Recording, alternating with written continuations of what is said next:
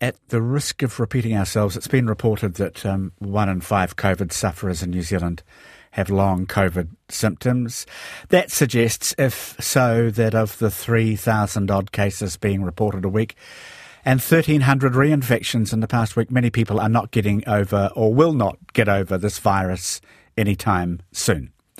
Yale University's Dr. Lisa Sanders is trying to unravel the mysteries of long COVID. Lisa is a physician, an internal medicine professor at Yale, and a long-time New York Times medical columnist. She was the consultant for the TV program House. In fact, her work inspired that show. And more recently, she was front and centre in the Netflix series Diagnosis. Lisa's been called the Sherlock Holmes of medical diagnosis. We talked to her a fortnight ago. Today she's back addressing the questions you have. Hello again, Lisa. Hello. Is it morning? Good morning. It is morning, and thank you for coming back with us.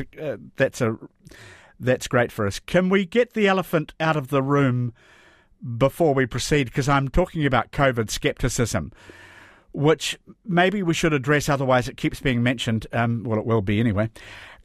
Observations from listeners like, how do you get a long version of something that doesn't actually exist? What you're describing is vaccine injury and a compromised immune system as a result of being injected with a literal bioweapon. Has Dr. Lisa Sanders considered that long COVID is actually a reaction to the vaccine rather than long COVID, etc., etc.? Look, we know vaccines have side effects and after effects, Lisa. What do you say when people put the COVID skeptics' view to you in the US? Well, of course, I believe what the patient tells me. And if the patient tells me that they got their symptoms after they had COVID, well, I certainly believe them. And there are many patients who had long COVID well before the vaccine was invented. I mean, I am seeing patients who had COVID originally, like in March of 2020, some of the earliest ones, because of course we know that the more serious your COVID infection is, the more likely you are to develop long COVID. So the vaccine was not available until 10 months later. So all those people clearly got long COVID from COVID because there was no vaccine. I have seen people who have long COVID-like symptoms after getting the vaccine. That's a well-known, well-reported phenomenon, but it's much, much less. And when you think about all the people, at least in the United States, who got vaccinated, the rate of vaccine-related long COVID is minuscule because many more people got the vaccine than got COVID. So, I think that people who don't believe in COVID aren't actually reading the information. More unvaccinated people have died from COVID than vaccinated people. There were about 350,000. I mean, and we know that vaccination reduces the likelihood of death. The year that we didn't have a vaccine in the United States, our life expectancy dropped by 1.8 years. It's come back up because we have the vaccine. Amy asks your opinion, Lisa, about stress underpinning long COVID onset. Do you agree? I think there was research out of Harvard suggesting this, that stressors may even be a stronger predictor of long COVID than physical comorbidities? Well, stress and all these other things, when you ask that question, it suggests that the mind is separate from the body. But stress is a kind of takes its toll on the body just as diabetes. In fact, we call these things physical stressors. So stress is an important component. One of the research groups that I'm working with is doing some work looking at what they call allostatic load, like the load that our bodies carry. And disease is part of that, but certainly stress and depression and being undernourished, not getting enough sleep, all those things are stresses. And of course, they make you more susceptible to disease because your body is not fully resourced or is using resources in different ways, in other ways. So yeah, I'm sure that stress is an important component, but so are so many of the other diseases of the body. Yeah, which makes entire sense. From Alan, Jim, Dr. Sanders estimated that between 8 and 10% of people with COVID go on to develop the longer version. As you mentioned in your introduction to the interview, the estimated figure in New Zealand is 20%. I have seen UK data indicating 40% after 1 year, 20% after 2 years. And he sent a link to the British Medical Journal. What do you think about that? That there's such a wide variability in how many people get long COVID. I think that some of that comes from the fact that we don't have any idea. We don't have a single definition for what long COVID is. We don't have a single test that tells us, yes, you have long COVID, no, you don't. So I think I don't know what it means. In the United States, I said 8 to 10, but if you look at estimates, it goes from 8 to 10 up to 30%, of the U.S. population that had COVID, developed long COVID. I don't know which is the right number, but more seem to be lower. So I'm not sure whether that's a statistical bloop from a difference in the way people count, or if there's something that's particularly bad for people in England and New Zealand that we don't have in the United States. I find that harder to believe, though. Okay. This is quite a long one. Morena Kwe, having had COVID for the first time 2 weeks ago, because of my age, 72, and having rheumatic heart damage, the GP stated I ought to take Paxlovid for 5 days. I followed this advice. The COVID experience was minor. A week after testing clear, though, I experienced the same chills. I thought I'd test again. I was positive. I researched the effects of taking antivirals and later recurrent evidence of the virus. Current research seems to indicate this recurrence is not caused by the Paxlovid. It seems logical to me that if one takes antivirals, the body's immunity is not given a chance to build up. What is the latest on this, please? Sue Lawrence in Whangarei. So, Lisa, if rebound symptoms, which may happen in 14% of people I was reading, are not a side effect of Paxlovid, can it be, as Sue suggests, because of a depletion of immunity in the body?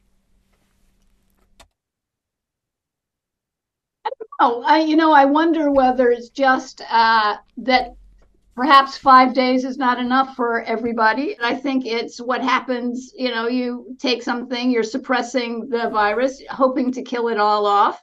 It's an interesting theory that because we haven't had time to really we haven't given our body a chance to have a immune response. But I think actually antivirals, like antibiotics, require the assistance of the immune system. So I don't really know what the answer is. I'm not sure that answer is known. No, but it's an interesting question, and your answer was interesting too. Jim, regarding the effects of long COVID, alarmingly, my hair fell out in great handfuls 4 months after having COVID-19. I didn't realise COVID had anything to do with it until I saw a homeopath, and she prescribed oat straw and horsetail herbs, which I drank as a tea infusion. Fortunately, my locks have regrown and are slowly thickening up again. Amanda, can you comment on hair loss as an effect? Well, actually, hair loss after an illness is common. It usually happens 4 to 6 months. I think it's called telogen effluvium. And it's your hair is sort of shocked into it stops growing. And so it comes out and it's not replaced. I mean, hair comes out all the time. What's different about telogen effluvium is that new hair isn't coming back right away. It's sort of shocked into silence for a while, and then it gets its breath back, got the wind knocked out of it, so to speak, and it gets its breath back and comes back, and people grow their hair back. And I'm not the teas sound interesting, but I'm not sure they had much to do with your hair growing back. No, I'd never heard of the tea, and it's in itself that was interesting. I had Tapanui flu in the 1980s, which you mentioned to Dr. Sanders. The professor who stepped in to help me looked at the blood of sufferers and found deformed blood platelets using an electron microscope. This made the blood thick and unable to pass through small capillaries. He told me that high-dose vitamin C reversed this. All the symptoms being described with long COVID are very familiar to me. The vitamin C solution, we hear a lot of talk for and against about this. What do you think? Actually, it's been studied. There is a supplement called L-arginine, and it's been shown that vitamin C enhances the ability of L-arginine to do whatever it is that it does in its body that helps with long COVID. So they looked at L-arginine alone, and they looked at vitamin C alone, and they looked at them together. And vitamin C alone didn't do anything when compared to a placebo. L-arginine did stuff, but the two of them together worked the best. So I think, that's only one study. I'm sure there have been other studies that have looked at this. But I think that suggests to me that vitamin C by itself is not enough.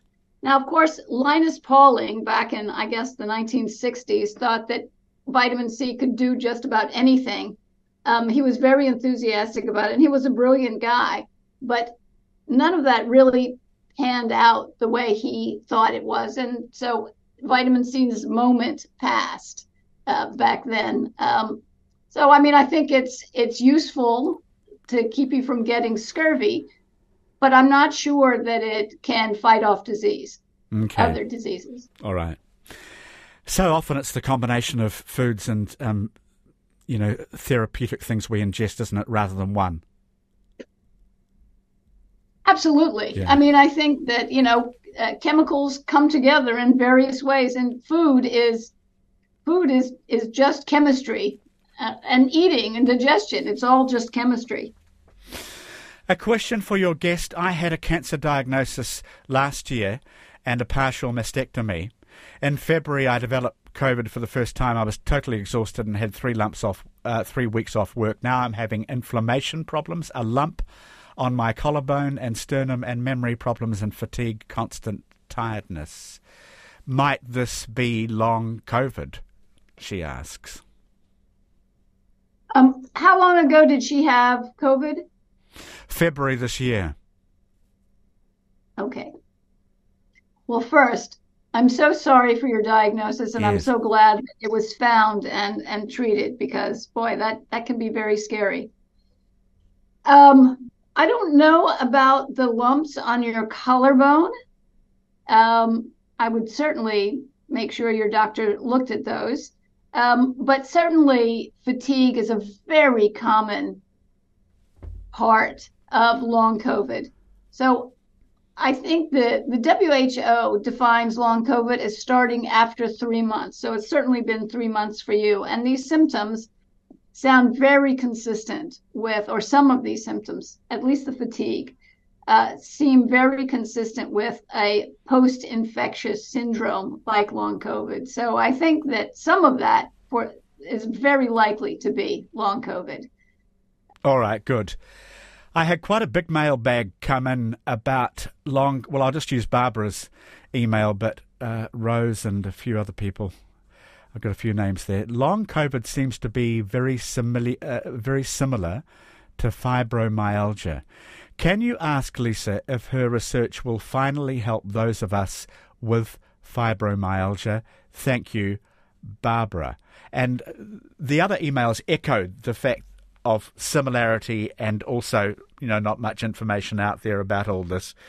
So what do you think? Will what you and your Yale colleagues and all the other brilliant researchers around the world investigating long COVID, will what they find out lead to new treatments that could really make a difference to the other kind of lingering diseases of exhaustion? I am very optimistic that what is found out about long COVID is going to be helpful in so many ways. COVID is not the only disease that has lingering symptoms. The way we talked about the last time we spoke. So it's true for a lot of different diseases, but COVID was broad enough and affected enough people that I think it has a lot of people interested. And so there are a lot of super smart researchers who are doing important research. And I think they're going to give us some answers that's going to help people who have chronic fatigue syndrome or people who have fibromyalgia. These syndromes that we don't understand well at all. And one of the reasons we don't understand them well at all is that we haven't researched them very deeply. I have theories about why that might be, but the fact is that they haven't gotten a lot of research, and now they are. And so I'm very optimistic that we're going to get some answers from the terrible toll that long COVID has made on us. And we love it when you say that. Dr. Lisa Sanders is with us answering your questions. You discussed inflammation with Dr. Sanders. This is from another doctor, I'm assuming. And she agreed that her patients talk about inflammation, but they are not carrying its markers. During and following the Spanish flu, an illness emerged that the general public called sleepy sickness and which doctors eventually called encephalitis lethargicus. And encephalitis is generalized brain inflammation. I have actually looked after patients with this condition. Isn't inflammation accurate then? Well, it's a good question. And how interesting that you've taken care of these patients, because I've only read about them, certainly. I'm not sure that we can. I don't know how good our measurement of inflammation is. I mean, we have a few blood tests, but it's only looking at inflammatory markers in the blood. Could there be inflammation in other places? For example, the brain is sort of isolated from the rest of the circulation. So if there was brain inflammation, would we see it always in the blood? I don't know. If there's inflammation in a certain part of the body, we think that those inflammatory markers should be part of the circulation, but I don't know that we know. But I think it's really interesting that patients sense or feel that what is happening to them is an inflammatory process. I'm not even sure what that actually feels like. I have to say, personally, I haven't ever felt like something was inflamed. I mean, if something is red and swollen and hot, then maybe I can say it's inflamed. But these are people who don't have any visible signs of inflammation, but feel that. And I'm not sure exactly what it means, but enough people have said it and felt it that I'm sure there's something to it. I'm just not sure what it is. Yeah, I understand. Part of it may be just the feeling that things are flaring up in the body.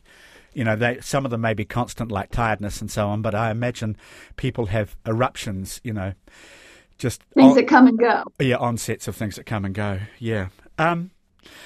Has Yale, asks Linda, looked into the relationship of the vagus nerve with long COVID, especially in relation to the feeling of inflation? The vagus nerve, which I know almost nothing about, has achieved sudden popularity. I do notice that. What might be the relationship here, do you think? Well, I think that there's some evidence that the vagus nerve might be involved in some components. I think the vagus nerve has a say in how fast your heart beats. But I'm not sure, what I have observed and read about COVID is that it has a proclivity, it likes nerves. And so the vagus nerve is the longest nerve in the body. So I'm not surprised that sometimes COVID affects the vagus nerve, but it affects a lot of other nerves too. I mean, we have a lot of people who have small fiber neuropathy, which is the very opposite of the vagus nerve. Instead of being the longest nerve in the body, they are among the shortest nerves in the body. But I think that just is a reflection of the fact that COVID goes a lot of places and does seem to have some interest or some preference for affecting nerves. I have seen people's interest in the vagus nerve. I'm just not sure that it's the only one. I think it's one of many nerves that can be affected by long COVID. Someone else asks, is recalcitrant vertigo a long COVID sign? And actually, to go with that query, I know someone whose arthritis came back post-COVID, and vertigo similarly, migraines, and the arthritis was after many years of having no arthritis. There must be some anecdotage around this, because this kind of sounds like inflammation, doesn't it? Yes, absolutely. And especially especially with the vertigo. I see a lot of people with vertigo who have long COVID, and I sort of think that somehow the eighth cranial nerve, the nerve that it goes through our ears and helps us with balance and things like that, maybe there's a peripheral neuropathy there, not a peripheral neuropathy. Maybe there's some sort of nerve injury there.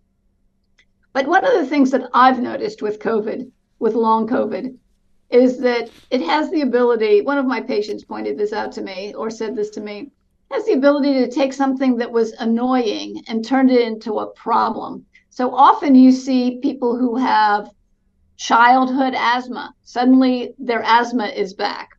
Or a man that I spoke to had sort of mild tinnitus, that sort of ringing in your ears.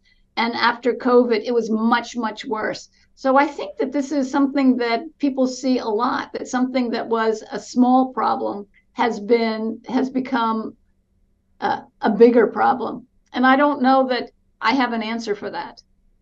Understood. Look, maybe we can prevail upon your good offices to have you come again, because I know there'll be another slew of questions. But Richard finally, this time round, asks, do we know what's going on inside the brains of these poor people? Aren't there major problems in the cells lining the blood vessels? Isn't there clotting? Surely that must give researchers strong clues about causation, he says. And I suppose, adding to that, Lisa, does the brain fog resolve? Do the memory deficits disappear? Or are people saddled with diminished cognition for the rest of their lives? Well, certainly most people get better. So we don't know what happens in the brain with brain fog. It doesn't show up on our MRIs. So I don't think that anybody knows exactly what causes brain fog. And there are lots of theories about what causes long COVID, but we don't have a lot of answers. My colleague here at Yale, Harlan Krumholtz, is exploring the possibility that long COVID is caused by little pockets of live virus that didn't get killed by the immune system or by Paxlovid. Yeah. And so to investigate that, he's doing a double-blind study looking at whether 15 days of Paxlovid helps people. And many people, I think, suspect that there are at least several different ways that long COVID comes into existence.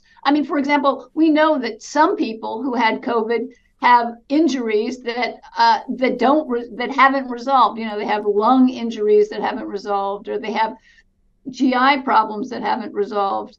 That's one group of people. There are people who have clots. We know that. It causes microclots. It causes regular clots, and so there's some people who have that. There's some people who seem to have their mitochondria affected in a bad way. So there are a lot of ways that COVID affects our body, and I don't know that there's any single unifying theory right now. We've made some progress, not nearly enough, but some. We're answering some questions, but so many more remain. I understand. Yeah, well, the progress, the optimism is what keeps, you going and people with long COVID going as well, I know. Very good of you to give us your time again, Lisa. Thank you so much for joining us. Well, thank you, Jim. It was great to talk to you again.